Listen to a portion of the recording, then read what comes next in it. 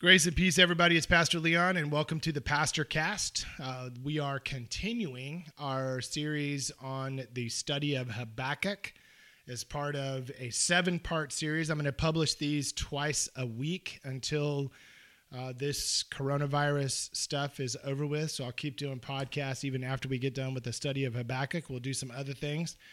But I thought that Habakkuk would be a great book for us to explore. I've done a study on this in the past, and this actually fits where we are right now. Habakkuk was a prophet in ancient Israel that was prophesying in the late 500s BCE during the time of the Babylonian conquest of Israel and then the whole region. And so there was a lot of upheaval, and there was a lot of uncertainty and a lot of crisis that was going on in the world around Habakkuk and the people of Israel, the people of Judah. So it was a kingdom of Judah, which was in the southern part of what is modern-day Israel. It was a different kingdom than the kingdom of Israel. Back after the time of Solomon, Israel, which was one monolithic sort of country at that point, split into 2 kingdoms. And the northern kingdom had 10 tribes, and they were in the northern part of what is now modern-day Israel. And the southern kingdom included 2 tribes, and that was where Jerusalem was, and the temple, Solomon's temple, and the center of worship, and so forth. So the Assyrians destroyed the northern kingdom of Israel, and so the southern kingdom was all that was left of the Hebrew people. And so there were refugees that came from the north and lived there. And so at any rate, Habakkuk is prophesying during this particular time in Israel's history. It's a time of crisis, of great trepidation, and a lot of uncertainty. And unlike a lot of prophets, Habakkuk actually, even though he would prophesy about things that would happen if the people of Israel didn't return to God and so forth, like a lot of the other prophets around him, contemporary prophets like Jeremiah, Habakkuk actually took his case to God on behalf of the people, and that's what we talked about last week. So this week we're going to take a little step further, and we're going to take a look at Habakkuk chapter 1 and some verses within Habakkuk chapter 1, and we're going to do a little bit of background on that, and we're going to talk about what it means to call out to God, to let loose, to sort of let God know how you're feeling. There's a myth about Christianity that's perpetuated despite kind of all the evidence to the contrary. And the myth is this, that when you trust Jesus, your problems are going to fade. So maybe this myth was conveyed to you at some point in time. I know lots of Christians try to use this as a selling point for non-Christians, so they'll start following Jesus. It's kind of like a bait and switch. Like, your life is going to be so amazing. This is what you're missing in life. And if you do this, if you become a Christian, then things are going to be great. I mean, they don't say it in so many words, but that's kind of the impression that a lot of people get. There are even some Christians who will try to put their head in the sand about their problems because they've been taught that they shouldn't have any problems if they really trust in God.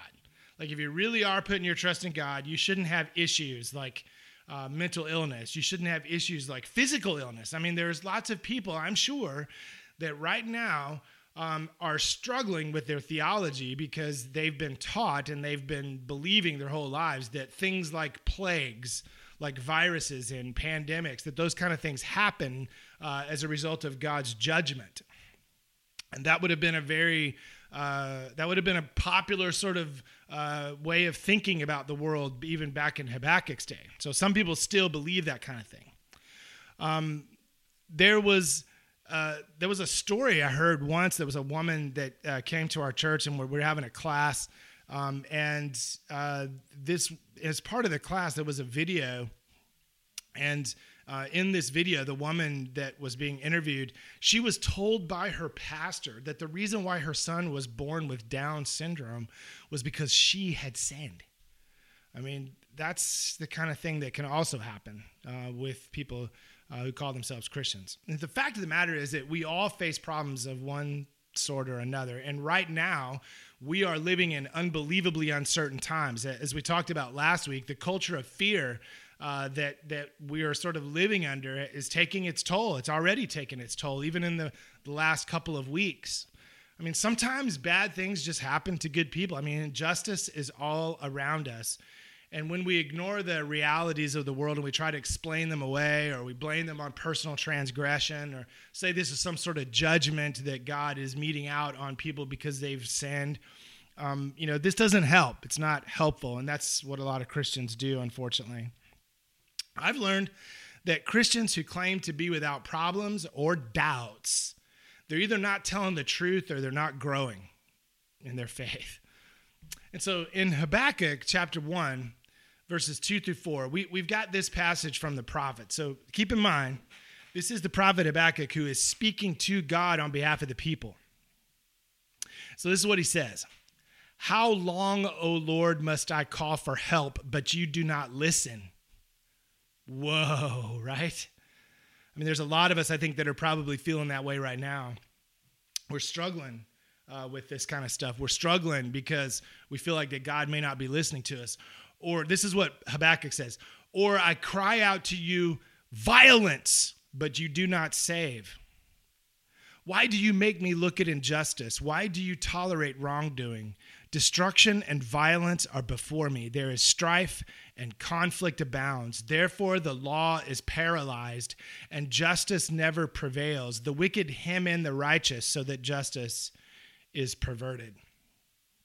There is a word that looms large in this passage, and that word is mishpat, which means the act of doing justice or acting justly. In this case, the prophet would have been referring to the kind of justice that comes when God's reign happens, when the shalom of God is present, the peace of God is permeating all of creation.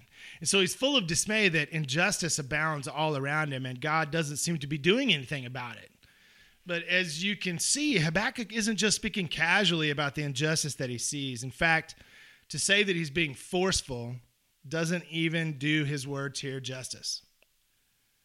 So he screams out that word like mishpat. Like, how long must I call for help? What is going on here? In verse 2, Habakkuk says that he must call for help. The Hebrew word is shiwa'ati, which means to call for help. But the word that is used in verse 3 that is translated as cry out is the Hebrew word eksak, which actually means to scream. Habakkuk follows with the exclamation violence, which is what someone in the ancient world would have screamed if they were being attacked on the street. Or I scream out to you, he says, violence, but you do not save. That's some pretty serious shouting. I mean, I've done my fair of shouting at concerts and sporting events. I remember, being at back in the day when my alma mater, Florida State, actually used to win games and actually used to win national championships and stuff. I mean, I remember being in the games and screaming myself hoarse. And I did the same thing when I've been to concerts. And, I recently went to see the band Slipknot in Austin this past year. And there was just so much. It was so loud. And even just to talk, even just to be heard to the guy that I was with, I left those concerts like that. I couldn't even hear her speak. And so this is what Habakkuk is doing as he calls attention to the miscarriage of justice in his culture. Mishpat, exak.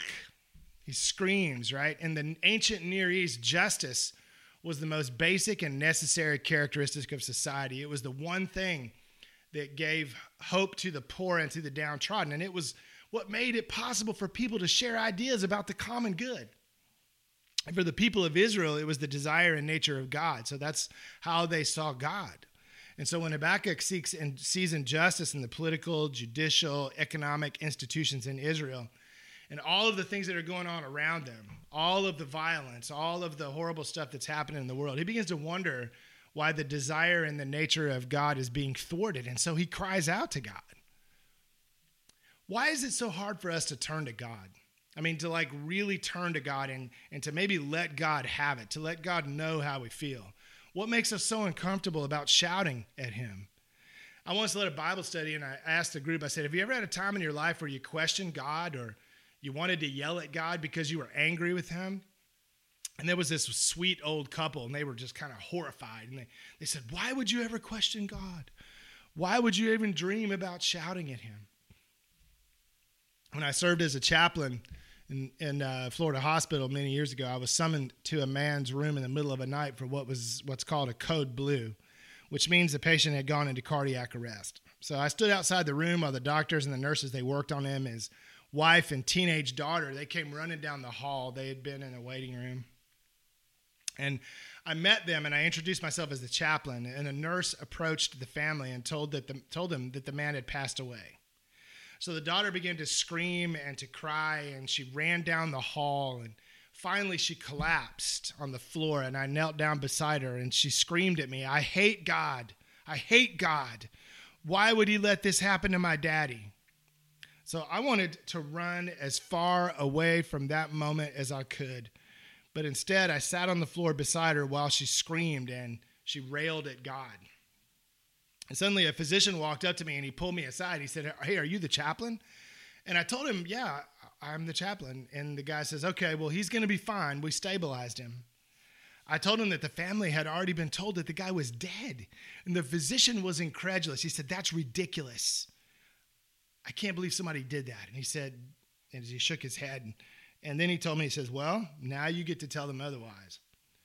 So I returned to the family, and I told them gently that their loved one was still alive, that there had been a mistake. And the girl looked at me in disbelief, and her mouth just kind of moved wordlessly for a moment, and then she just kept saying, I'm so sorry, I'm so sorry, I'm so sorry.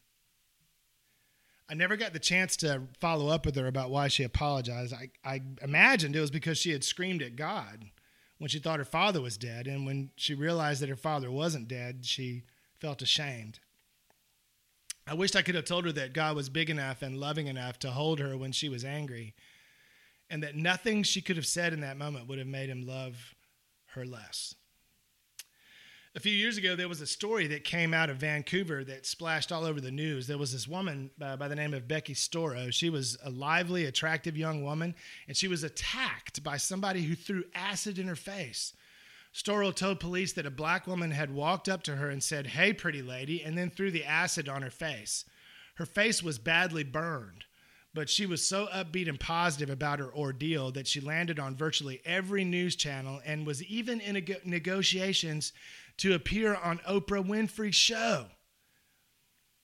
She was kind of a celebrity who even endeared herself to Christians all over the world when she gave glory to God and was fairly open about her Christian faith. And then it was discovered that she lied. She had actually poured the acid on herself and had concocted the story about the black woman who came and threw it on her. Why would this attractive young woman do such a thing? I mean, what was her purpose?